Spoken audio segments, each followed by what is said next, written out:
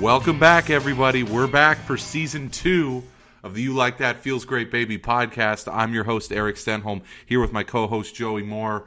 We're back for Season 2. We're going to do 4 division previews, 2 divisions each week over the course of the next 4 weeks before we finally get to that big day. That'll be September 7th for the opener between the Chiefs and the Lions. We are pumped to be back. Today we're going to start with the AFC South and NFC South. Run through Joey's Jack and the Bum of the Week with some splendid candidates as always. I'll give you a couple season-long picks for win total markets. Joey's got a good Feels Great Baby, and then we'll close the pod with some other things that happened this week outside of football. But we got to start with this. The only man on the pod who can say this, Luke, I am your father. Congratulations, Joey. Luke was born July 22nd, 2023, 6 pounds, 7 ounces of football fan. We're so excited. Jamie and I are for you and Kayla. And man, from what we were talking about before the pod, it's been a whirlwind couple weeks for you guys, huh? It's been wild.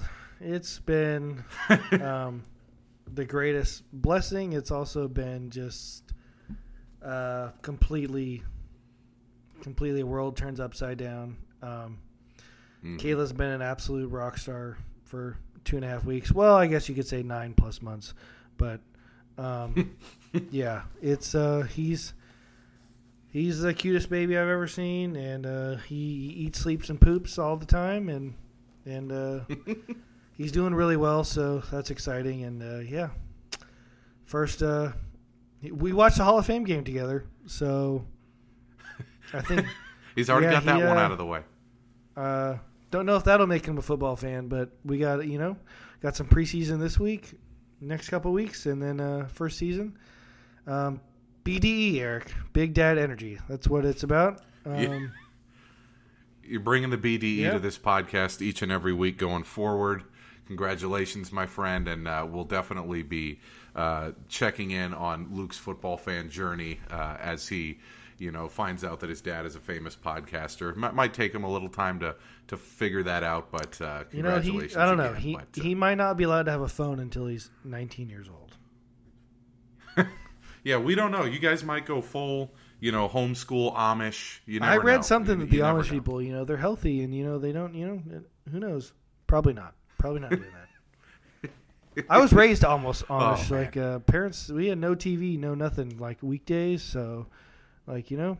probably when I got to college, they said, "Oh, you're on your own." And that's probably why, as you know, at East Bay, I drive all the way to school and just eat the breakfast and not go to class because I was like, I have so much freedom. That sounds about right. I'd be like, man, he really is in the student union watching SportsCenter and playing pool all the time. Yeah, he loves that $5 breakfast they got at the student union. That was awesome. Yeah, but anyways, a lot of bacon on your plate. Yeah. Anyways, let's get started with a couple previews of the AFC and NFC South. We want to work our way up, so we're going to start with those two divisions. I was going to say, I think that we're starting with the South for a reason, because yeah, we're working our way to the top. We're going to end the, as they'd say. Yes, the two middest divisions in the NFL.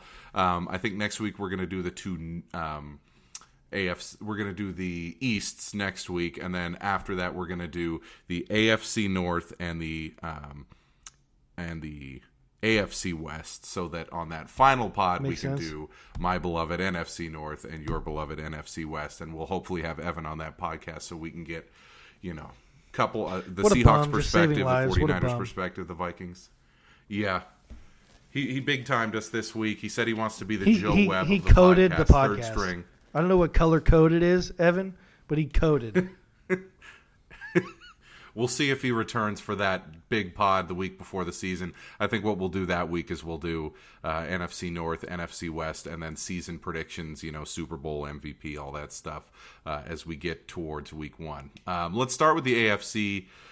The South last year was kind of a tire fire after a decent start for both the Titans and Colts. They ended the season on 7-game losing streaks each, and it allowed Jacksonville to come out of nowhere and Trevor Lawrence kind of take that next step, and they won the division with a 9-8 record. So we're going to start with Jacksonville as they won the division last year, and they have the highest over-under win total this year.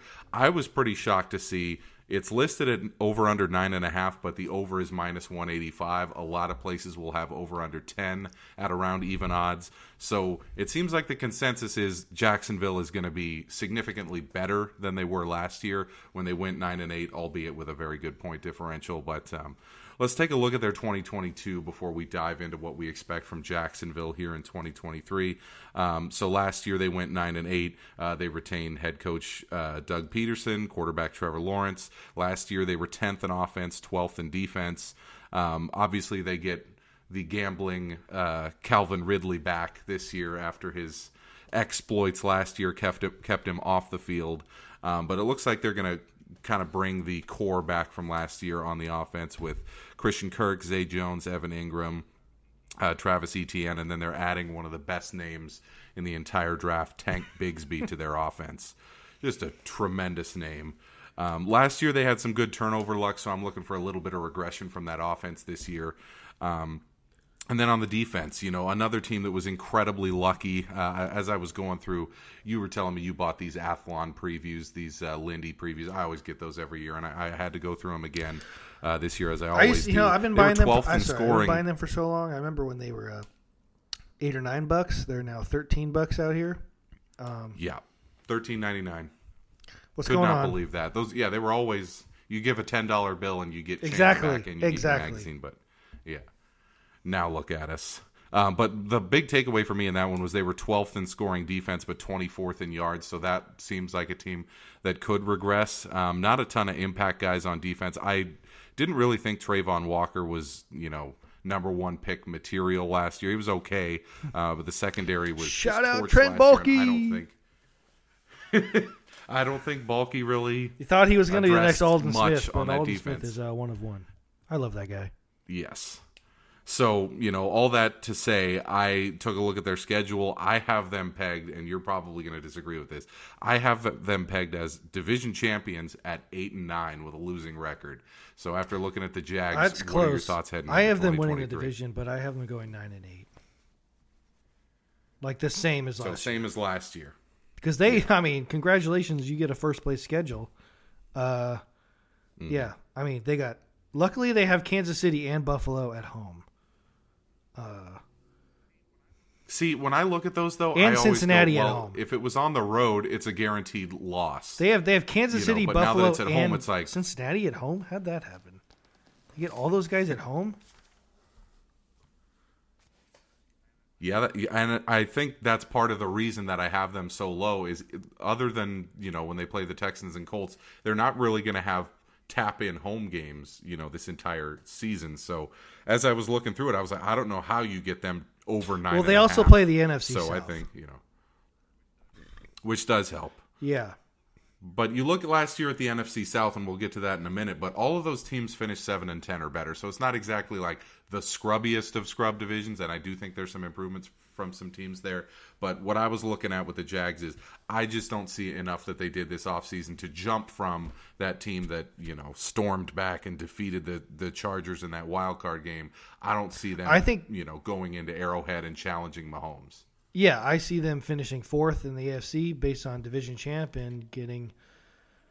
Honestly, I could see them getting a first round, a wild card exit. Do the same thing. They get a home game, but probably instead of getting the Chargers, you get maybe you get the Ravens. Maybe you get, maybe you get Aaron Rodgers and the Jets or Buffalo if the Jets win the Miami. It's going to be a good team. It's going to be a good team, and they damn nearly. They should have lost. They should have lost last year.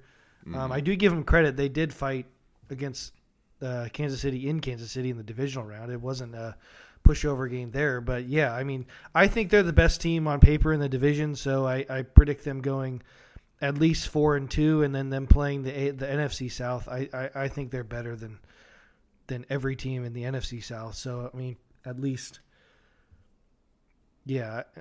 Yeah, in their divisional games and their interconference games, that could be enough to get them to 8 or 9 wins right there alone. They could go, 5-1 in the division, 4-0 when they play the NFC South, and then lose. I think their division still sucks. Probably win the division. That's why we're starting with them. Yeah. So,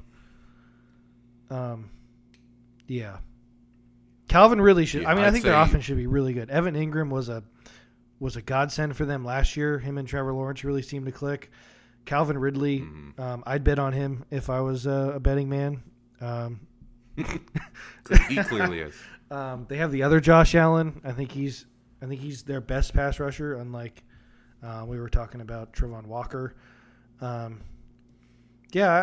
think they're good. I think Doug Peterson helps a lot. I think Trevor Lawrence will be even better. I mean, just simply look at him compared to everyone else in that division. I think C.J. Stroud is. I'm a good person. I'm not going to say he's going to be a complete bust before he plays a game, but I don't have a lot. I was not high on him. Anthony Richardson will take some time. I would have drafted him first overall if I was Carolina, but I think the Colts are a tire fire, and Tennessee, who knows what they are. Tennessee has Derrick Henry and a bunch of nothing. Actually, they have pretty good defense, but offensively, I mean, they cratered last year losing A.J. Brown and So we got Jacksonville both winning the division. I have them with a losing record 8-9, but still getting there. You had 9-8. You said Tennessee last year. I mean, the big storyline for me was they were 7-3 and they were sitting pretty in the division, and people were saying, "Man, I Mike was Vrabel, the I remember we did a infrastructure." podcast and I had them pretty high in the power rankings, and then I think they lost seven straight after that. Yeah, they finished on a 7-game losing streak. I mean, there was one point where people forget, in 2021, they were the number 1 seed in the AFC. It wasn't the Chiefs, it wasn't the Bengals, it wasn't the Bills. It was the Tennessee Titans. And then they started last year 7-3, and we're saying, man, Vrabel is one of the 3 or 4 best coaches in the NFL. Year after year, this team is just always there with how good he builds the defense. And then after looking at the numbers, I mean, the defense was fine in those final 7 They're games. good. The offense, I mean, fell off a cliff would be an understatement. So they're going to lean, I mean, insanely heavily on poor Derrick Henry, who's, I mean, this has got to be towards the end of his career with, like, how much run he's gotten in the last 5 seasons. I mean, every year. He doesn't really miss many games. He just totes the rock 30 times a game, and he's wearing down. But they're going to rely heavily on him. They have a rookie running back, Tyjae Spears, who's supposed to be a bit of a burner, so it'll be interesting to see if he kind of gives them a different element out of the backfield. But I mean, questions at quarterback all over the place. They cut Taylor Lewan. Yeah, they're gonna. That's what I did see. That they need. I mean, some dynamism from that offensive line if they're going to do anything, because obviously they want to be road graders with that running game, but you probably got to protect either a young, Will Levis or an older Ryan Tannehill perfectly to have any chance, given the weapons that they have. I mean, the weapons are as scarce as they are. Treylon Burks was not what they thought they were getting. They tried to replace A.J. Brown with him, and then it didn't work. He's the one. That's what's scary, is Treylon Burks. I mean, decent player. I would take him as the Vikings, like, wide receiver 3 or 4. But if that's your one, that is a major problem. And then I guess there's a lot of hype around the tight end, Okonkwo, who's supposed to be this fantasy darling who's going to get a ton of targets this year. But I think that's mostly that there's no one else to throw to. So, I mean, they're going to rely super heavy on the defense. Last year they were 28th on offense, 13th on defense. And that 13th on defense was actually pretty unlucky. They ended up, I believe, 6th in yards. I don't know why. First in run yards. Is total defense counted by yards or points? So points is what I'm giving. So 28th in offensive points, 13th in defensive points. But they were number 1 in rushing yardage allowed. Yeah. So they allowed the least amount of rushing That's mostly yards Jeffrey of Simmons. any team in the Jeffrey league. Simmons is a baller. Yeah. Yeah, he's one of the best players in the whole league. I mean, they got dynamic players at all levels on the defense. They got Simmons, and then they just got your guy, Al-Shaair. They have Byard. Kevin Byard's really one of their good. starting safeties. Yeah. He's a really good player. And then Arden Key signed with them in the offseason. So it's like, it's going to be a good defense. But I guess if you're Vrabel, do you pull the plug on Tannehill early in the Problem season? is Malik Willis had a quick cup of coffee last year and looked inept. As inept as it gets. Will he's Levis buried as the 3. You know what's crazy is I haven't heard nothing from him. Like, I know he fell to the second round, right? He's a second rounder. And yeah. Like, I've seen on TV, like, obviously Bryce Young, C.J. Stroud, Anthony Richardson, obviously, deservedly so. But like Will Levis was a guy, and like I haven't heard nothing from. Like, is he doing well? Is he doing terrible in camp? I mean, if Malik Willis got games last year because of Tannehill, like, I mean, you'd think Will Levis. I mean, as a prospect, Will Levis is much more prospect-ish than Malik Willis. Mm-hmm. I don't know. I was drinking the Tennessee Kool-Aid so hard last year, and this year, they did me dirty. I don't. I think they go like 6-11. Yeah, I have them at 7-10. Their over/under is set at 7.5 wins. They're plus 450 to win the division. Some people are saying, "Hey, take the stability, take the coach who's been year in year out, really good for Tennessee." I just don't see it with what they have on offense. I think they probably give Tannehill more run than people are expecting. I think they give him the job week 1 and probably through almost the entirety of the season, unless it's just a total tire fire at the beginning. Then maybe they throw Levis into the fire. But I can see this unraveling kind of like last year. I'm just looking at their schedule. They don't actually have a too difficult of a schedule. Mm-hmm. That's why I have them at 7-10. I think this had falling off a cliff potential, but the schedule is a little bit of a floor. Yeah, like I just looked at the Jaguars. Like, I know the Jaguars finished first, but Tennessee finished second. The Jaguars look like they have the gauntlet, and Tennessee's got. Well, Tennessee they play the North too, so they get the Bengals also, but no Buffalo, no Kansas City. They get Miami. Yeah, replace Buffalo and Kansas City with the Chargers and the Dolphins. I mean, that's a big drop off. So. Tennessee may have a path there, especially. I have them finishing only one game back in the division. I think it's going to be like that. I think it's going to be 4 teams within like 3 games. Yeah, that's what I'm thinking too. I don't think the ceiling is very high for this division. One thing that I will predict though is our next team, Houston. Their over/under is set at 6.5. They're 8-1 to win the division. I actually have them finishing ahead of Indianapolis, despite the Vegas prediction saying that Indianapolis should finish third. I got Houston finishing third. I got them going 6-11. Your boy DeMeco Ryans, one of your favorite assistant coaches in the history of the 49ers. Your guy, we've been stumping for him on this podcast since we started. Glad to see that he got not only a head coaching job, but a head coaching job at a team where he was already, a legend when he was a player. So good to see him, land with that job. He got a very long-term contract, and he's coming in to a team that has 0 expectations. 30th in offense, 27th in defense last year. Nowhere to go but up. I'm thinking 6-11 just because the schedule is relatively easy, and this is a coach who is going to demand full effort in every game. And you would think in the NFL that wouldn't be a thing, but we saw plenty of teams last year that folded down the stretch, and that's not going to happen with a DeMeco Ryans team. Yeah, shout out to DeMeco Ryans. Saw you at Edgewood, Tahoe. You don't know that, but I saw you. I was a good person and didn't act like a total creep because you were with your family. But I think DeMeco is a star. I think they go 5-12. I just think their roster is terrible. I'm not a huge CJ Stroud guy. But yeah, they also got Jimmy Ward from the Niners, solid, vet guy, So here's what they're lining up on offense. Stroud, I think their number one receiver, if I'm correct, is Robert Woods. That's correct. Who is coming off of several major injuries.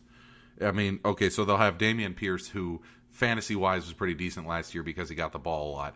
Rate-wise, terrible last year, like one of the worst running backs in the NFL. Granted, he's behind a bad offensive line, but Devin Singletary signed there. Dalton Schultz, they're not Dalton surrounding decent, C.J. Stroud with much. Yeah, Robert Woods is the one. Big problem. So my question after looking at their roster was, what is success in 2022? I think 6-11 is success. I honestly think a lot like when but Kyle Shanahan came here, like the first year in 2017. I think the Niners started 0-10 or 0-9, but like you could tell, like the weed out the people who just either don't love football or like just suck. That's the goal for D'Amico. Like yes. I think culture is a little bit overrated sometimes, but I think with the Texans right now, I think with him, I think it's instill something. Whatever your thing is, I know he's got all the shirts. His big thing with the Niners was, the swarm mentality. I've seen the Texans wear like join the swarm T-shirts and stuff. Yeah, I mean, just identify guys who fit your scheme, who fit your culture, who fit your mentality. Like, you're not going to win a lot of games. You're just not. He's bringing some of that SF mentality with him. As you mentioned, Ward is coming over. Ridgeway is coming over. Number 3 pick, Will Anderson. Robert Woods is a solid vet guy. He's been around. Those guys. Like, find those guys. Just start to build something. I can't quantify it like with numbers. It's not going to be with wins, but see what you got in C.J. Stroud. Which again, I'm not here to crap on the guy. Yeah. I'm not. When we did our draft recap, I think we were all pretty stunned that he went number 2 overall. That was a big surprise to me. When I watched him at Ohio State, I didn't see a guy that should be a top 2 pick in the NFL draft. I thought he would go top 15 or so, but if he was placed in a perfect situation, maybe it could work out. But he has almost nothing to work with in his first season. So and they just lost their tackle there for D'Amico Ryans. Yes, yeah, one of them. It is not going to be a good situation in Houston in terms of wins and losses, but I don't think that's what this season is about. Houston's been a tire fire since Bill O'Brien left. Let's just be completely honest. I think it's pretty cool that D'Amico, that's his first, down. Like you were saying, first gig is Houston, where I think he met his wife there too. His wife's from there. Like, that helps a lot when you're invested. When you're invested in the city, the team, everything.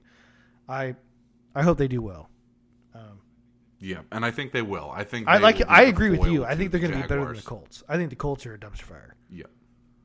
Yes. Yeah. Let's move to the Colts. Their over/under also set at 6.5, but they're only 5-1 to win the division. There are some people who are really high on Anthony Richardson. I'm one of them. Ceiling. Just not this year. From what I hear, though, Minshew may have the inside track to starting Week 1, which is a bit of a surprise. I think, if you take a guy as high as they took Richardson, you would think he would start Week 1. But let's go over 2022 first. They were 30th on offense and 28th on defense. They also started the year decent. They were, I believe, 4-5, and they were tied for the lead in the division. And then they just completely fell off a cliff as well. They lost their final 7 games. I think they went 0-7-1 in their final 8 games, including blowing a 33-point lead to the Vikings. Merry Christmas. Merry Christmas. Yeah, that was a gift of all gifts to the Vikes, and we thank you, Matt Ryan and the Colts, for that. But, looking at that team, the offense, Zach Moss just went down, so now they're down to Jonathan Taylor, who may not Don't buy a Jonathan Taylor jersey. Feud with Irsay, exactly. Deion Jackson right now is their running back. Shaq Leonard, I bet my life he gets hurt sometime this season. Yeah, DeForest Buckner Shout out is DeForest probably Buckner. He's the only guy on that team right now that you would say is a blue chipper, because it looks like Taylor and the owner are at an impasse to where he may not even play this year. Shaq Leonard gets hurt all the time. It is not a good situation. Is Dwight Freeney right coming back? Robert Mathis? Peyton Manning? Are they coming?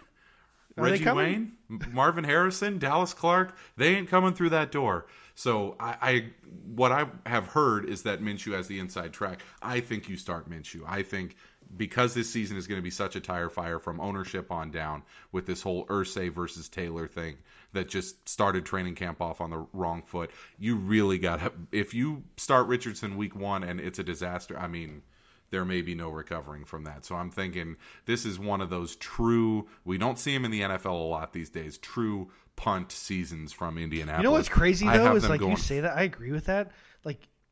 Teams punt, but, they just drafted a quarterback. Mm-hmm. What are you punting for? I don't – you draft another one? I don't – I think they're punting this year with the hopes that you can get that first pick and, trade it? Has been – well, it's been this thing recently where quarterbacks in their second season in the NFL break out, and that's what they're looking for, is next year to be the breakout. Lawrence in year 1, we forget about it now because he finished on a 5-game winning streak. That doesn't count. That doesn't count. Urban Meyer does not count. Okay, even look at, Mahomes was MVP in his second season. You know who went 11-5 and started a home playoff game in his second season in the NFL? Mitch Trubisky. Deshaun Watson. The list goes on and on. Do you know who went 7-0 and was like the best player in football? Brock Purdy. But whatever. But I digress. No, I get it. Speaking of the Colts, I'm going to change my next segment, but we'll get to that. I'm going to change my pick. Yeah, so Colts I got 4-13. I think it's an absolute dumpster fire this year. I think Shane Steichen, probably a bottom half coach at best. I didn't really think that was much of a hire. I think it's probably a lateral move, if not a downgrade from Frank Reich, and it's definitely not good times in Indianapolis. That's a team I'm going to be looking to fade week in, week out. Especially with if Taylor's not playing, and if say Shaq Leonard gets hurt or Buckner gets hurt, it could nosedive into a 2-15 situation. So not looking for much from Indy this year. Obviously, we started with the AFC South because that is probably the dreckiest division of all of them. We're going to move to the NFC South, which I think is a little bit more exciting. Obviously, we're working our way up to the big divisions, but we got to start with New Orleans here. I have New Orleans winning the division pretty comfortably at 9-8. I think they have the possibility to go 10-7 or 11-6 if everything goes right. Obviously, bringing in Carr is the biggest storyline of the offseason there, but Dennis Allen's still the head coach and has not had much success at the NFL level. So 2022, they were 22nd on offense with a mostly, Taysom Hill, Jameis Winston, Andy Dalton led offense. Not a great situation, but they were 9th in defense last year, and I think their ceiling is still that high this year. I think they're going to be a top 10 defense yet again. Obviously, Carr's a clear improvement from Dalton. They got weapons all over the place. Olave, Michael Thomas if he stays healthy, Alvin Kamara when he comes back from suspension. Adding Jamal Williams, huge. I think that's like the ultimate number 2 running back in the NFL team guy now. So locker room guy. Yeah. Glue guy. The ultimate. I saw this video of him checking out Pokemon cards with one of the fans at training camp. I'm like, love that dude. He was a hit on Hard Knocks. He's just one of those guys that everyone in the NFL roots for. So good signing there. And then on defense, they're just simply elite. They allowed 184 passing yards a game last year. And they only had 7 picks, which was the least in the NFL of any team. Obviously, that's going to regress to the mean this year. So to finish 9th in total defense, only having 7 picks, I think they're going to be phenomenal again this year. So I have them winning the division pretty handily, but 9-8 just because the division itself is relatively weak and they do play what I think is a relatively challenging schedule. What do you have New Orleans finishing at in 2023?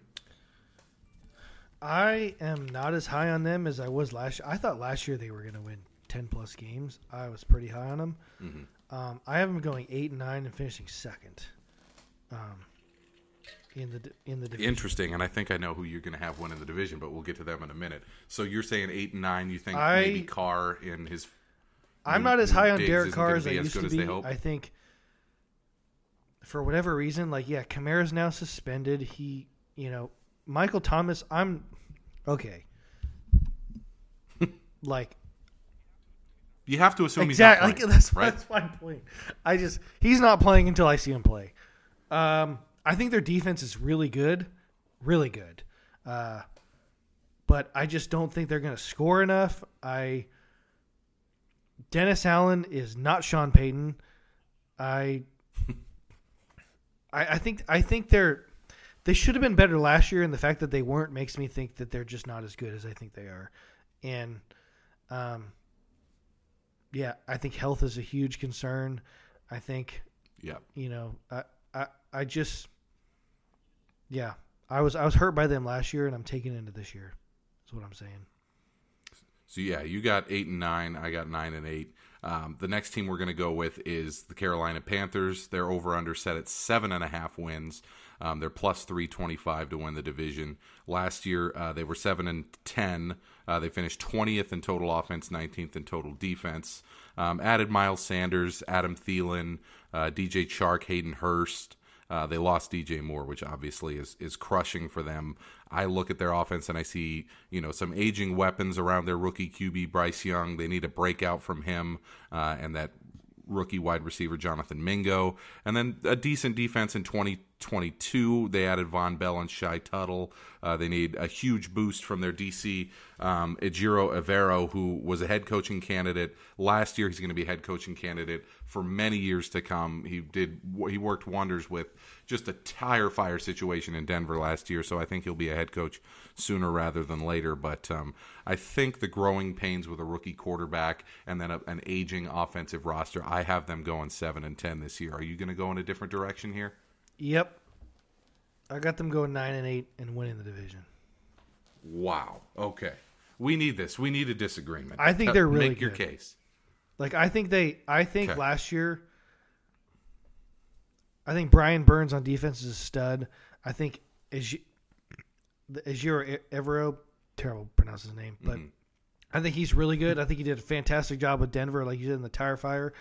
I think Bryce Young is the best quarterback in the division, which is crazy. Being a rookie, I haven't seen him play. I wasn't even that high on him coming out of college, but I think he's the best guy in the division. I love what they did with, like you said, Adam Thielen. I think their offensive line is decent, and yeah, I think Frank Wright is an upgrade.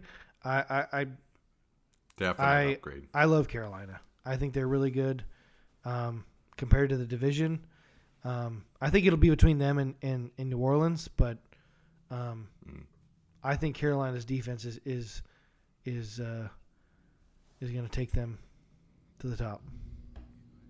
Yeah, I agree that their defense definitely has another gear that they can find, especially if Burns gets even better than he was last year. That's possible defensive player of the year candidate. So there's a high ceiling there. I just think with the offense, the floor is relatively low, given they don't have a DJ Moore now. They had to give him up to get that number 1 overall pick. So I think, Young has to be 90% of his max potential in year one for them to win the division. But, you're high on him. I love it. I think that could be a decent flyer pick at plus 325 to win an albeit very weakened NFC South. I kind of like that. We'll see when we get to my picks if that makes it. I'm definitely fading Atlanta. That's our next team.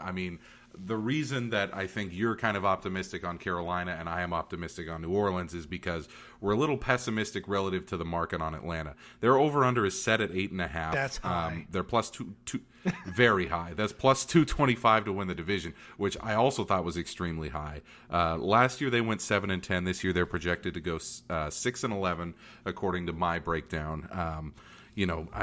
Smith and Ritter, it's not exactly, an elite QB coach combo.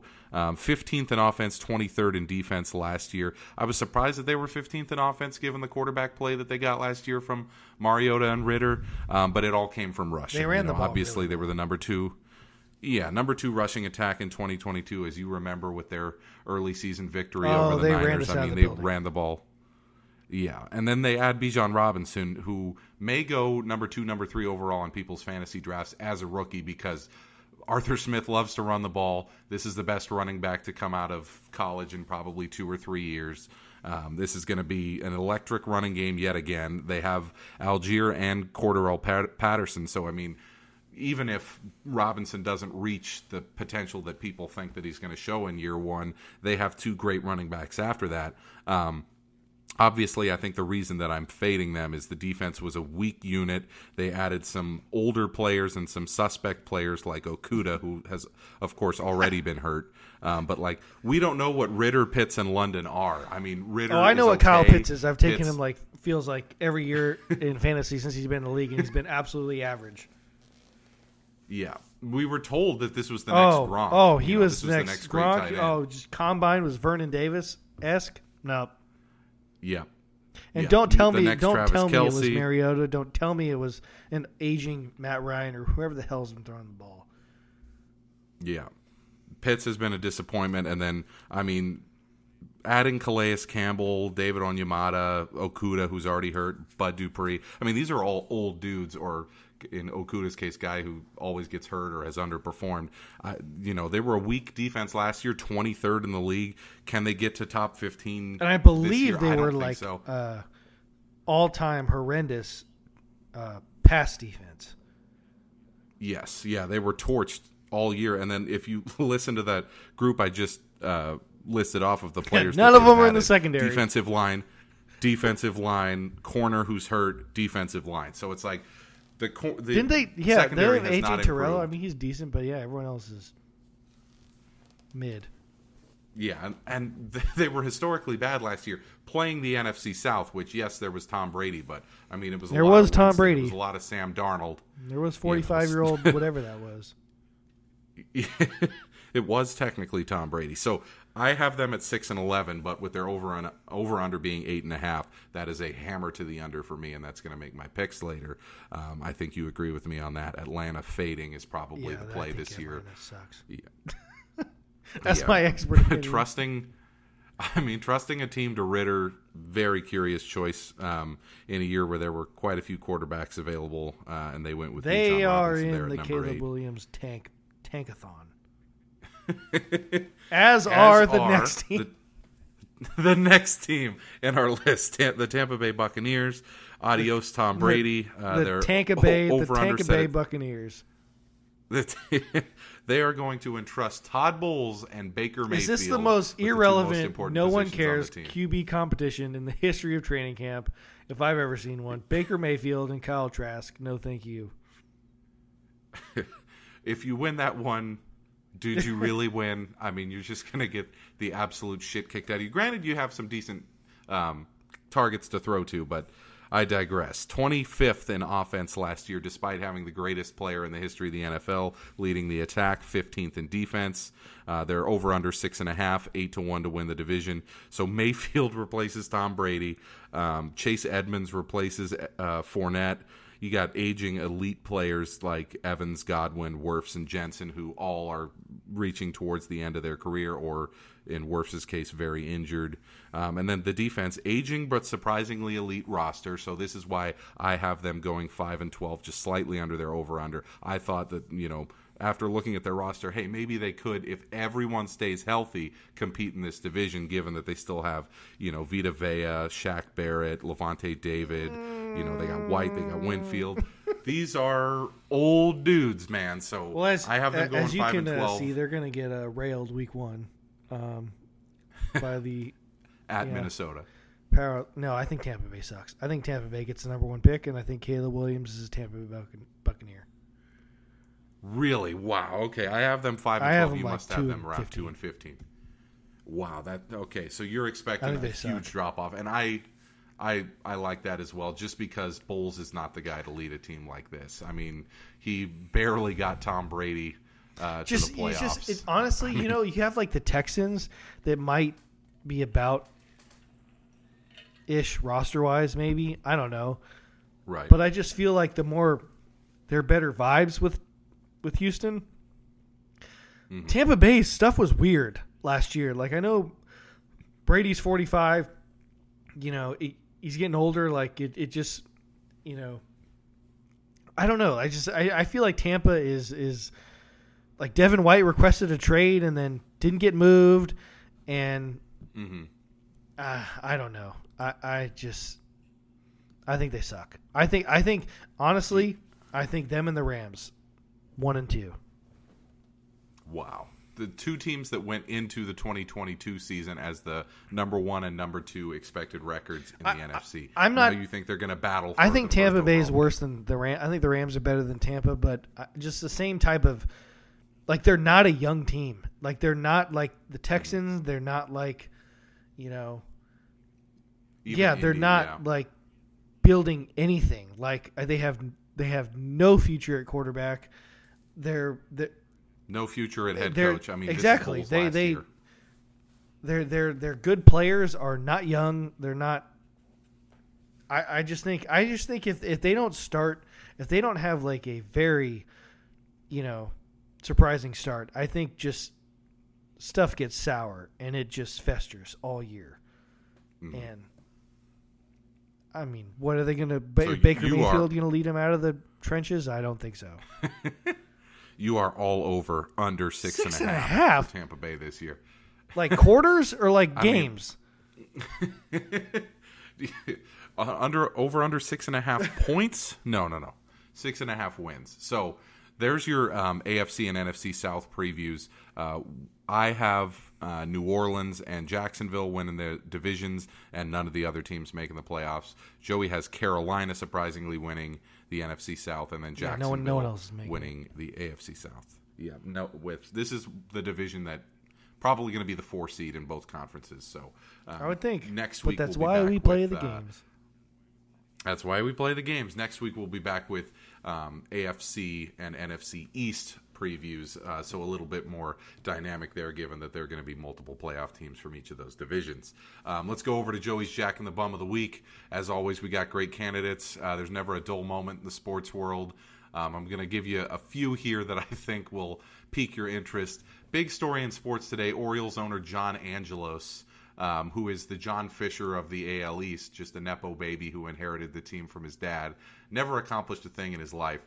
His play-by-play announcer read off some stats about how the team had been struggling at Tropicana Field the last 3 seasons, but this year they're doing quite well at Tropicana Field. He was dismissed from the team, actually put on administrative leave, and then obviously they're trying to figure out right now, given all the negative publicity surrounding that, if they can get him back in the booth or if he's going to leave and sue. Really? It's a crazy situation right now.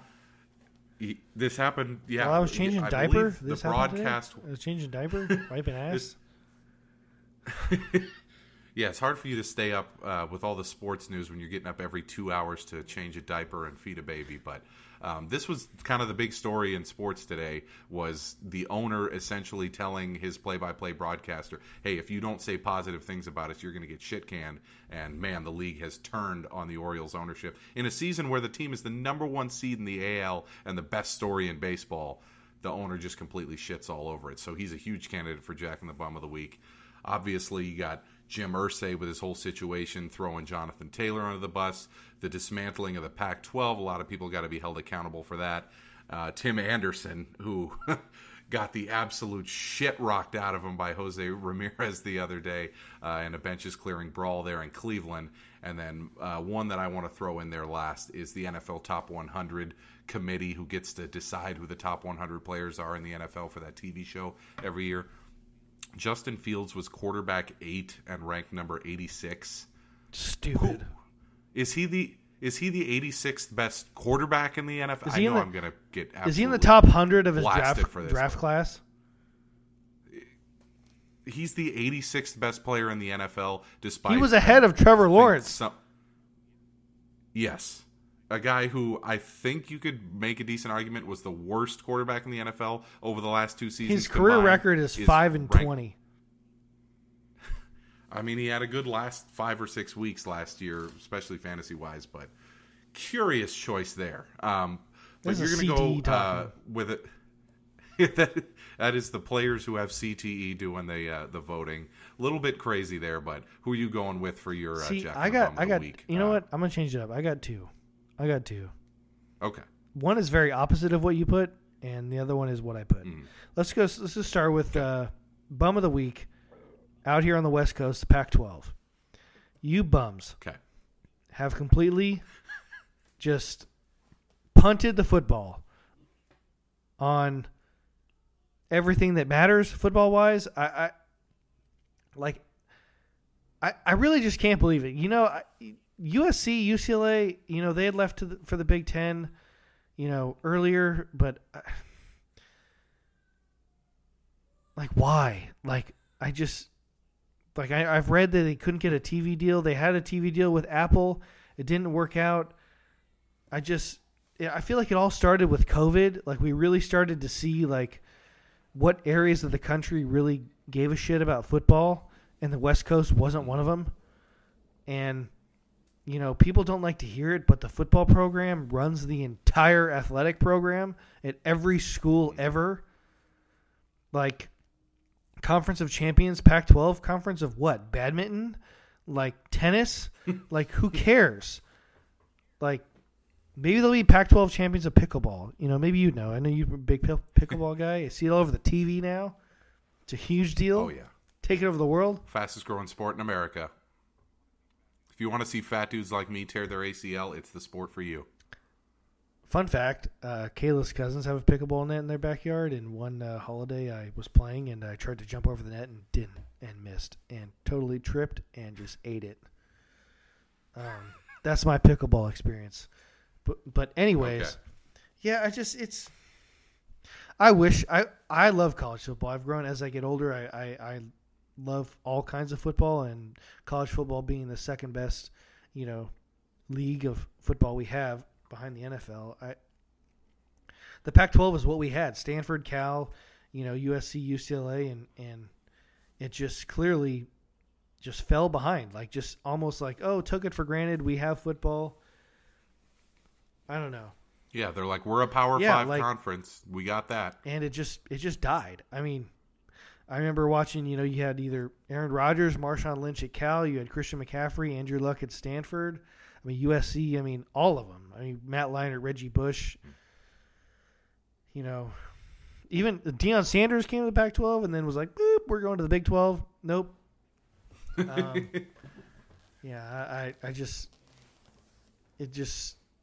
mean, going back to the, 60s and 70s, it was the premier conference. You had UCLA, the greatest college athletics team of all time, the UCLA basketball teams of the late 60s and early 70s.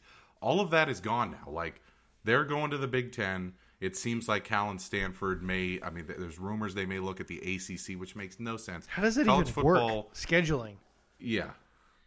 Yeah. All these athletes are going to be flying across the country to go play Rutgers instead of playing, a team right down the street. It's going to be wild, but kind of sad to see the Pac-12 demise. What's your secondary? My secondary. Jack in the bum of the week? I guess secondary. See, you put Jim Irsay, but I got to go Jonathan Taylor.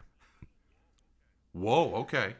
Like, and I don't mean bum like bum human or like bum player, but I just mean bum like understanding the situation. Like, it doesn't take you, me, or like anyone with like kind of an understanding of how the NFL works and contracts and your value. Like, he had a horrible year last year.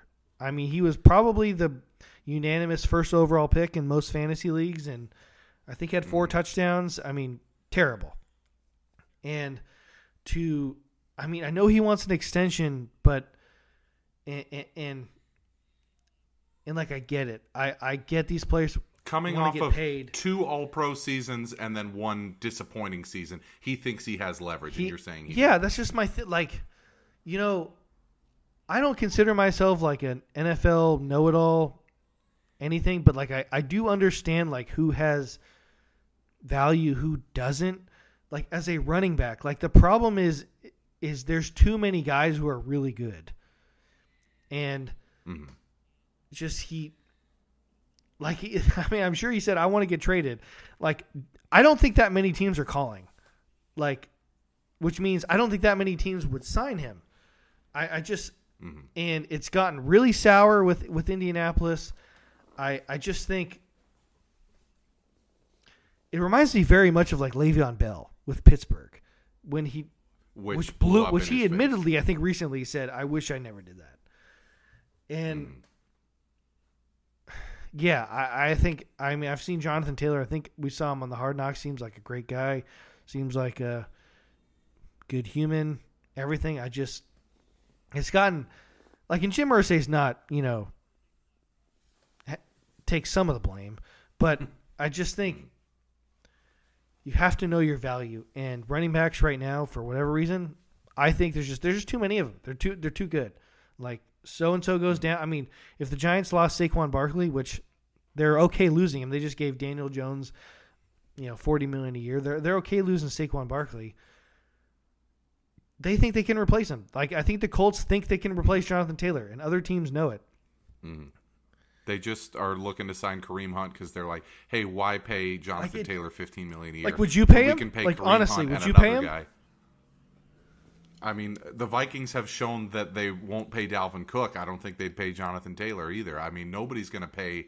I think it takes a special guy. 12 I think it to takes 15 million. I don't want to say I wouldn't pay Christian McCaffrey because I love that guy, but he could be a receiver. Like, same thing. I think Alvin Kamara, if he doesn't punch guys in an elevator, like, I think Alvin Kamara is the same way. Like, I think he could essentially be a slot receiver. And same thing with Austin Eckler. Like, these whole, like, you guys go on the Zoom call. Like, the owners are laughing at you. They don't care about your Zoom call. Like, what are you doing? I don't know. It's this whole thing too. Like, it happens in the NBA all the time. Like, oh, I'm worth this, and it's just, unfortunately, no, you're not. Yeah, it was a spectacular misreading of the room by Taylor to take this stance. What's the end game? I don't like what he's not. I don't think he's getting moved. He's doing it 1 year before the 5th year option, where I believe that's the year that Le'Veon Bell had his full season long holdout. So he's doing this a full year early. The Colts still obviously own his rights, not only this season but next season as well. It's a strange decision that he made, and I hope it pays off for him. But I mean, he probably looked at what this Colts season is going to look like and said, "Why burn the rubber off?" It's just my that's the tires crazy for thing this is kind like of a season. The Chargers don't want to pay Eckler, the Colts don't want to pay Taylor, and then the crazy part is Vikings didn't want to play Cook. The Philly didn't want to pay Miles Sanders. I mean, I think Miles Sanders is a couple tiers below the other guys, but. And then no one wants him. I mean, that's the thing. They can't trade him. I mean, Jonathan Taylor was, did he win Offensive Player of the Year, or was that somebody who his year? He may have. He definitely led the league in rushing, and no one wants him. Candidate for MVP at one point. Like, and this crazy thing is like, I don't think Justin Jefferson will have a year like Jonathan Taylor had last year, like where he just scores like 3 touchdowns and has like 600 yards. I don't think that happens. But if it did, I think the Vikings could get a lot for him. Yeah. Like, just with the running back, the Colt, it is crazy because I'm reading things like, how's it get fixed? How does it get fixed? I'm like, I don't think it gets fixed. Like, who? It just doesn't make sense. It's just like with the cap. Like, if there was no cap, they'd pay him. Fine. Oh, yeah. I mean, he backed himself into a corner, and he's going to pay the price for it, it seems like. And the Colts, I mean, it's a disaster season for them on all fronts right now. So there you go. Jonathan Taylor and the leaders of the Pac-12, Joey's Jack and the Bums of the week. Let's go to my You Like That picks of the week. Last year, I went 30, 20, and 5 for a nice solid 600 winning percentage. Probably not going to reach those lofty heights this year, but let's give it a shot. I got 2 picks for you. Number 1, Atlanta under 8.5 minus 110. Still available at most sports books around the country. Love that under right there. I just don't see Atlanta getting to 9 wins. That seems like a lot for them to have a winning season with Ritter at quarterback and a lack of talent on the defensive side of the ball. And then Indianapolis under 6.5 plus 115 is available at the sportsbook I use. It's not widely available around the country, but you can get under 6 for plus money pretty much everywhere. Especially given this Taylor situation right now, it's looking like one of those seasons where there's locker room strife.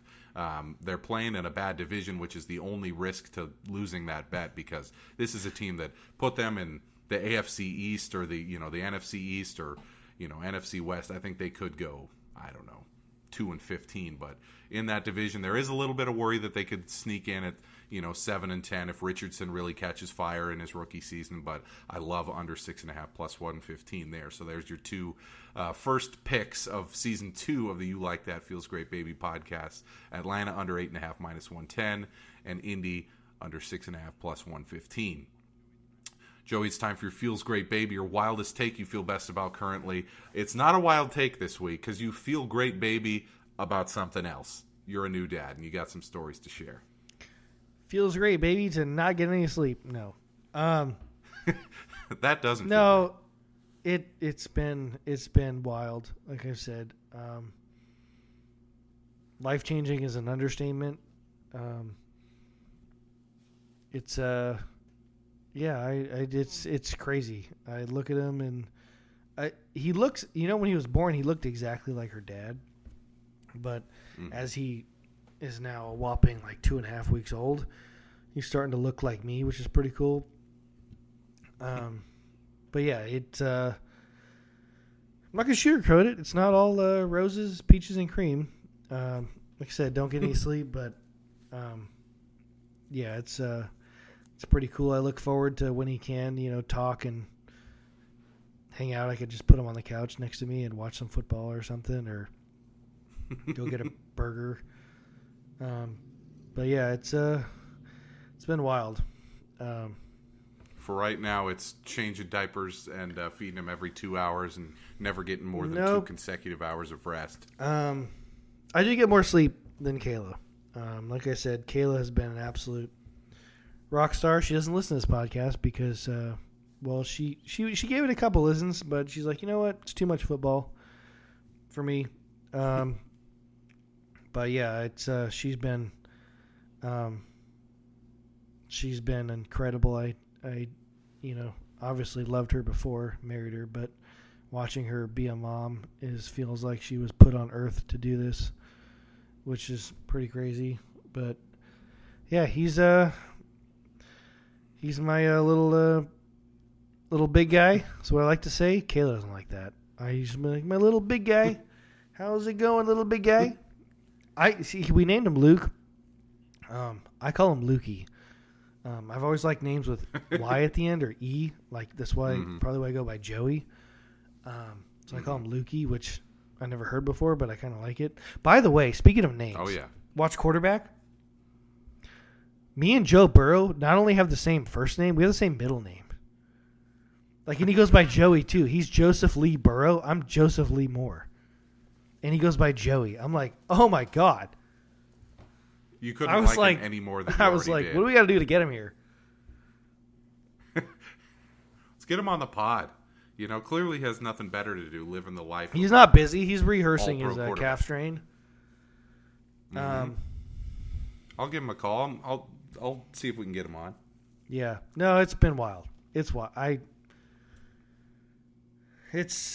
What you said, it was insane getting mail that's addressed to him. It is. He got his social security card. Yeah, we got his social security card today, and it was his full name on the envelope. I'm like, that's what. Well, you know what is crazy is like Kayla hasn't changed her name yet, so she's still got her Kayla Loomer name. So when you're at the hospital, they go by the mom. So like he was Loomer everywhere. And unfortunately, he got sent to the NICU for a bit because his blood sugar was pretty low when he was born. So he got transferred from the labor and delivery to the NICU, and the lady was taking down notes. They're like, "Oh, baby Luke," and they saw her name, so they called him Luke Loomer. And I immediately was like, that's not his name. You better not put that on any official piece of paper whatsoever. Don't want to go through all the paperwork. But yeah, it's honestly, I'm a normally anxious person to begin with. Being anxious about a baby is just like 100 times worse. Like if he doesn't breathe right, or like babies get the hiccups a lot, I guess, and he like, and I'm like, Kayla, has he got to the hospital? Like now? Like, is he okay? Even one time, Kayla got a little nervous. We actually went to the doctor, I think a week ago or something. Didn't have it scheduled, but just like she woke up and saw him and like couldn't get out of her head that he wasn't okay, and we go to the hospital or the doctor, and they're like, yeah, he's fine. But like that stuff, like that's just crazy. Oh my god, he goes through like 4 or 5 outfits a day because he poops and pees, and it's a lot of baby laundry. Yeah, I'm just like, when does he start eating like regular food. Or like, I'm already like, when does he talk? When does he like, when does he? He's like 3 weeks old. You're like, come on, give us something. Yeah, that's the thing. You don't get like I'm pretty big on like positive reinforcement. Like I don't get any like, oh, I'm being a good dad. Like it's just like, okay, I'm doing this, and it's like, all right, he's not crying. It's either he's crying or he's not crying. And yeah, I just want him to be like, you know, like smile or something. Well, he does, but like it's, yeah, pretty wild, man. It is wild. It's pretty crazy. You know, I've known you since you were 18 and just chilling at the student union at Cal State East Bay, and now look at you, you're a dad. I can't believe it. Neither can I. Pretty freaking wild. The car seat's a whole other thing too. Like, gee, assemble a car. Like going anywhere is like, oh yeah, let's go to breakfast. Let's go. Like, oh, like what about him? Like it's 25 minutes just to get him in and out of the car. That's the thing. Like we haven't done anything because it's like it's such a deal to like. Whatever. We'll eventually get there. We've done one thing. We had breakfast one time outside. Like in case he like cried or anything, like we're outside, we could just get up and leave if he starts annoying people. You say he's not a crier. He's not. Honestly, he's not. Right? He like we didn't know if he would be at the time, but like loves the car seat. He loves anything that he's like wrapped up in. Like, but like you got to change him and like undress him, and then like when he's just got diaper on or something, he's got some pipes. Like, and he's strong. Like, I don't know anything about babies really, but like from the first thing Kayla told me like it's healthy for babies to cry when they're like born. So he gets born, right? I'm like, wild. Can't believe I just saw what I just saw. And then they kind of hold him up, almost like Lion King style. And like I'm not hearing nothing. I'm like, oh my God, Kayla's gonna like lose it. And then like a couple seconds pass by, and then he starts just like wailing, like, and I'm like, oh, thank God. Oh, he's okay.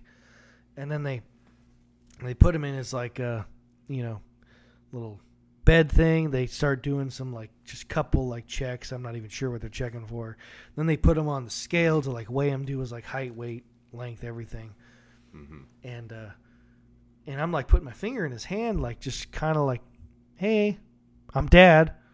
And like, see, just kind of maybe calm him down at all if I can. And like grabs my finger, and like this dude, by the way, giant hands, giant feet, long leg. Like he has no torso. That's why he had to be induced, is like his stomach was really tiny.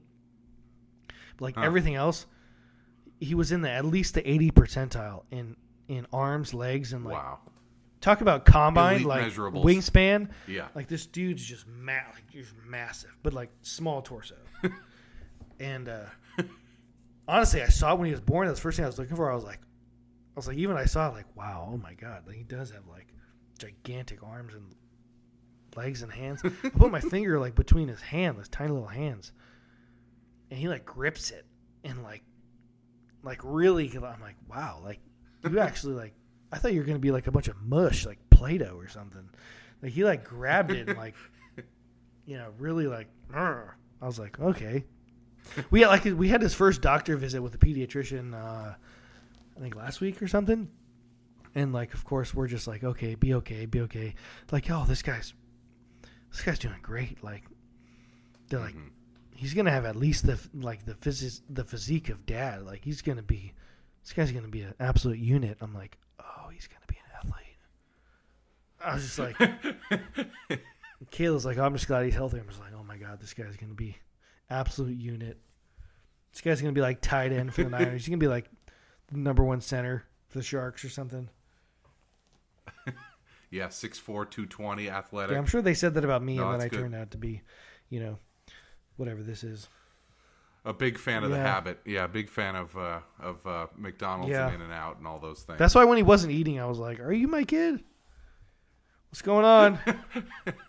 And now he's eating like crazy, and you're like, that's my boy. Stop. Anyways. You're like, when is this going to end? Yeah, so That's your feels great baby this week. I don't know. I don't know if you and Jamie are looking for kids, but it's a wild ride. Wild ride. Yeah, we've heard. I mean, it seems like a lot of our friends are in that mode right now. A couple of Jamie's friends from back home recently had kids, and it's like, we keep hearing the stories, and we're like, man, life has changed immediately and permanently, and you're like, good for you guys. We're not quite there yet, but maybe someday we'll see. That's the best advice I could give is like, make sure you're ready. Like, if you're not, don't have kids. Yes. Don't have kids if you're not ready. I'm not going to say I was ready either. Absolutely. But Kayla was. But Kayla now you was. are. All right, let's close the pod. We don't want to keep people too long. A couple things that happened this week outside of football. I was going to talk for a little bit about I've worn my A's Sell shirt to 2 different games, one in Denver when we were visiting Jamie's folks. Oh, you went to one of those? The A's in Colorado? We went to Rockies Yankees. Oh. We took her dad for Father's Day. Were the A's in Colorado? We got really good seats. Was I watching the Giants? Yeah, the A's were as well. Okay. But we were there 2 weeks early. But so it's Yankees, Rockies, and I was one of the only people in the stadium wearing green. So a lot of people came up to me and were like, that was awesome. Can I take a picture, with you wearing your shirt? And I got a lot of, people talking to me about it. And then last week I went to A's Dodgers at Dodger Stadium, wore my shirt, and there was just dozens and dozens of A's fans there wearing that shirt that people were, pulling aside to talk to. And I feel like this thing's got a little momentum. So I got to just a quick shout out to all the A's fans who are fighting right now, because it seems like there's a little bit of momentum. Like, honestly? Direction. Like, is there? I mean, meaning most recent to stop them from moving. Yeah, tangibly, there is skepticism among the other MLB owners about John Fisher's I've heard the other owners and are pissed. Yeah, they are pissed about the A's getting preferential treatment from the league. They're also very skeptical about Fisher's finances. He supposedly only has about $380 million when, all of his, money that's not tied up in the A's is taken into account, and he's expected to front $1.1 billion for the Vegas stadium that, frankly, he doesn't have the money for. So momentum, I guess, has shifted a little bit towards the A's here. It's still more likely than not that they move to Vegas, but momentum shifting a little bit more towards the fans. So exciting to see that. One other thing I wanted to talk about was Jamie and I got to do Price is Right. That's what Kayla said. We were in this. Kayla said, like, you don't. She's like, you don't have. She's like, you don't have social media anymore. But Eric did Price is Right, and Kayla loves that show. Yeah, it was an absolute blast. We didn't get selected to come on down, but mean, we sat front and center. Right, I was going to tell you, don't tell me because I'm going to watch it. But yeah, it's coming. October 2nd is the episode that we're going to be on, and I mean, I was on camera a million times where the camera's just pointing right at me. Right. Do they really tell you like you got to give it like 100% like effort, like screen, like that's what I like. Kayla wants to be on that show so bad, but I'm like, you couldn't be on it. Like, you're not happy. You're not this happy. All these people look like they work it in and out. Exactly, and that was the problem. Was we were exhausted, like even before they started taping, from how positive everyone is. Like, you have to do this fake, for 3 hours, and it was just exhausting. Like, we fell asleep right when we got home because it was just mentally draining from being that positive. And they're just like, every time anything happens, they're like, get up out of your seat and just jump and shake your hands and scream. And I was like, good Lord, it was a lot of fun. Super high energy, and Drew Carey seemed like the nicest guy. He would come into the crowd and talk to everybody. Super fun. One of the cool things you get to do when you live in LA is you have a day off of work. Let's go be on a game show. So how does that even work? She signed up for tickets. Like my parents, we were just in the crowd for Jeopardy for a couple episodes. Yeah, we did that too. Years my ago, parents took me to but I'm like, too. I didn't know how that. I don't know how you just walk in. I was too young to know. Cool. Yeah, I've done Jeopardy. I've done the late night show with Craig Ferguson. I did Jimmy Kimmel. It's like so fun to just be in the audience for those. And then I was on that game show last year, which was fun. Yeah, it's been a lot of fun since we moved because you can just kind of do that stuff. We're going to a couple comedy shows this week. Oh, really? Like that's who? What you can do when you're one of them's improv, and then the other one is we live by all these places like the Comedy Store. Like we saw Tom Segura recently. We saw Bill Burr. They come here to LA to like workshop their material before they go on tour. So you always get cheap tickets. So that's a lot of fun. So we've been doing a lot of fun stuff this summer. Price is Right was kind of the pinnacle of just like high energy insanity, but it was super fun. Yeah, Kayla loves that show. And then one thing we both watched that we got to talk about this week. Obviously, we're going to watch Hard Knocks later in the week. The Johnny Football. Terrible HBO song. I tried to do it. I couldn't do it. Nope. Johnny Football documentary came out on Netflix today. I just watched it. It's kind of the continuation of Netflix's series on kind of fallen former athletes. So the most recent one was Manti Te'o, which that one was awesome. I watched this one. I didn't think it was as good as the Manti Te'o one, but man, you came away from it with like a renewed love for Johnny Football and the legend he was at that time. Honestly, I don't know why I love the story. I don't know. I'm not gonna say I love him and like that much, but like the story that much. Like I don't know why I love it, but honestly, the part that stuck out to me the most was like the NIL part of it. Like looking at him, like what would be today. Like how many people really did like just ride his stardom to so much financially, and he got none of it. And then not only get none of it, he got penalized for it. Mm-hmm.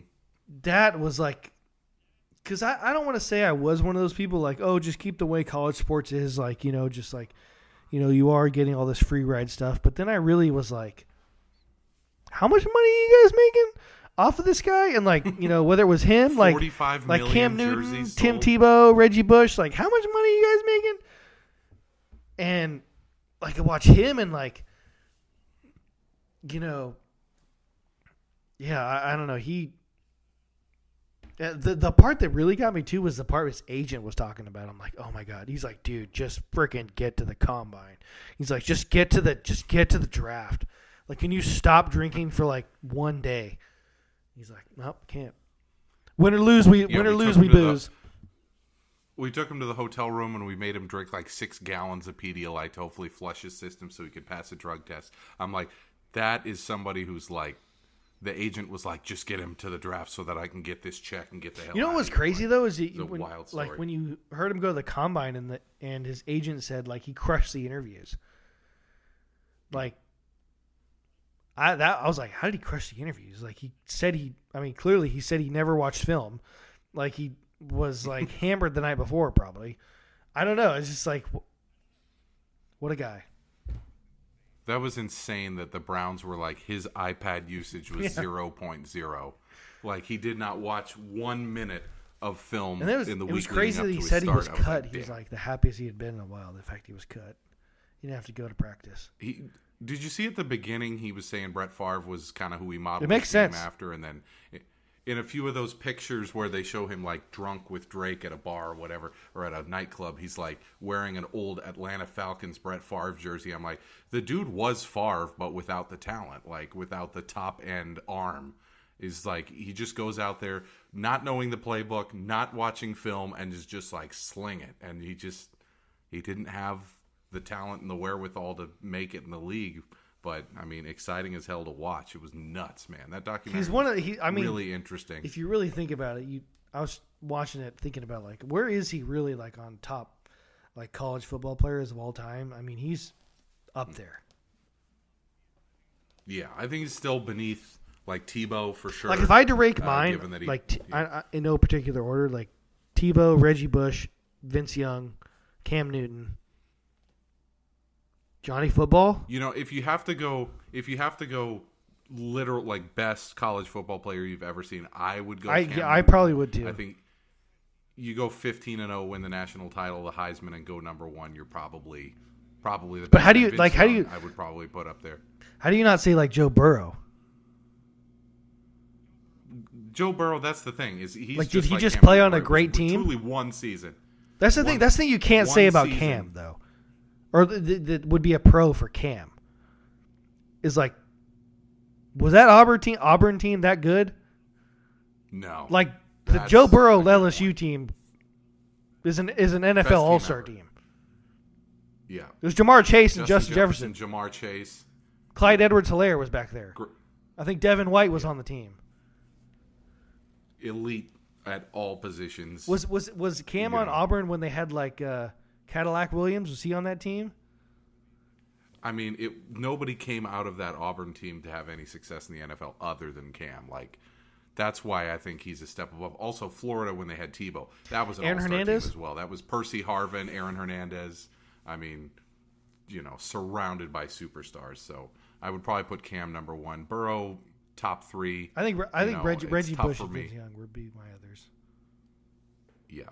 Vince Young's 05 season culminating in the championship against USC, probably one of the best individual seasons, maybe the best individual game I've seen a player have at the college level. But it was cool to see that recap because, Manziel is one of those guys that kind of would be forgotten if they didn't do things like this. Like I bet he still gets like just because, quite a bit of money to show up places.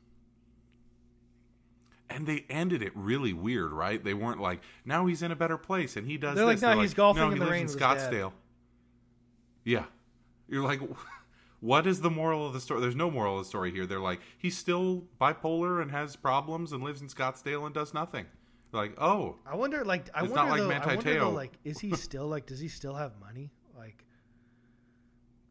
Or did he blow it all? Yeah. That was crazy when his friend from high school was like, "Yeah, we fabricated this." I didn't know that his family had millions. I was like, "Wow!" I'm just a guy. I'm just his friend, and I'm like, "All right, time to create the story." No, you know what the saddest part of the whole thing was when his friend was like, "Yeah, he hasn't talked to me in forever." Right. Since he got to the draft process, and his draft people were telling him your friend is a liability. Yeah. That's tough. Yeah, he didn't go the Maverick Carter route of clinging. He got kicked right out. Yeah, that was a crazy one, man. I love when Netflix does those series, and then obviously Hard Knocks coming up. The premiere is actually tonight. That's following the Jets. I'll probably watch it. You actually when I'm up. Yeah, you're thinking. You'll between 2 and 4 a.m. is when you probably watch mix it in with one of your shifts. Who's playing tonight in the soccer? I don't even know. What is it, Jamaica and Colombia or something? Yeah, get one of those games in. I mean, I have. I've been, supporting the soccer. When you're up at 3 a.m., yeah. Speaking of soccer, how about all right, man? Messi? It was damn. Oh my God. 7 goals in 4 games, whatever it is. We were at Price is Right yesterday, and in one of the intermissions, Drew Carey goes, because someone goes, "Go Browns," because he's a big Cleveland guy. He goes, "I don't really watch much football anymore." He goes, "I own part of the Seattle Sounders, so all I watch is soccer these days." And he goes, "If everyone just bets the over 2.5 on every Inter Miami game, they're just going to win millions of dollars." Because he's like, Messi is going to score 2 or 3 on his own. I didn't think Messi excessive. was washed, but I thought he's not the prime Messi coming to MLS. Right, he's 36. But he's the best player in the league, by a mile, is he? By a mile, yeah, not even close. I mean, so I'm used to soccer, not very many goals being scored, and he's got 7 in 3 games. My takeaway is how bad is the MLS? What are we doing? What Messi's stage of where he is right now is Rodgers in 2020 and 2021, where he's old, but he's still so clearly the MVP, the best player in the league, that it's honestly, it had me looking shocking. when does he come to San Jose? Oh, good luck. When he comes to LA, those tickets were $30 each. Now they're $500 each when he was coming to LA. It's insane. People will pay anything to see that guy. Luckily, Jamie and I saw him from the front row in Barcelona in 2017 and saw him score a goal when they played Real Madrid. We were at a game. It was the Spanish Super Cup 2017. Messi scored. Ronaldo scored. Ronaldo took his shirt off after he scored and got a red card. And Jamie still didn't like soccer after that. And I was like, okay, I give up. Yep. I'm like, I give up. Ronaldo was basically nude right there, and you were like, take it or leave it. I'm like, okay. I guess if that's not enough to do it, soccer's got no chance if that's happening. Yep. All right, man. Good to catch up. Good to get the pod back. We're back for a second season. We'll be back next week to preview the AFC and NFC East as we get closer to Week 1. I'm pumped for this new season. Can't wait to start talking Vikings and Niners, but we got to plow through all the other teams as we get our loyal listeners ready for a new season of NFL football. Thanks for joining us again on the You Like That Feels Great Baby podcast, and we will see you next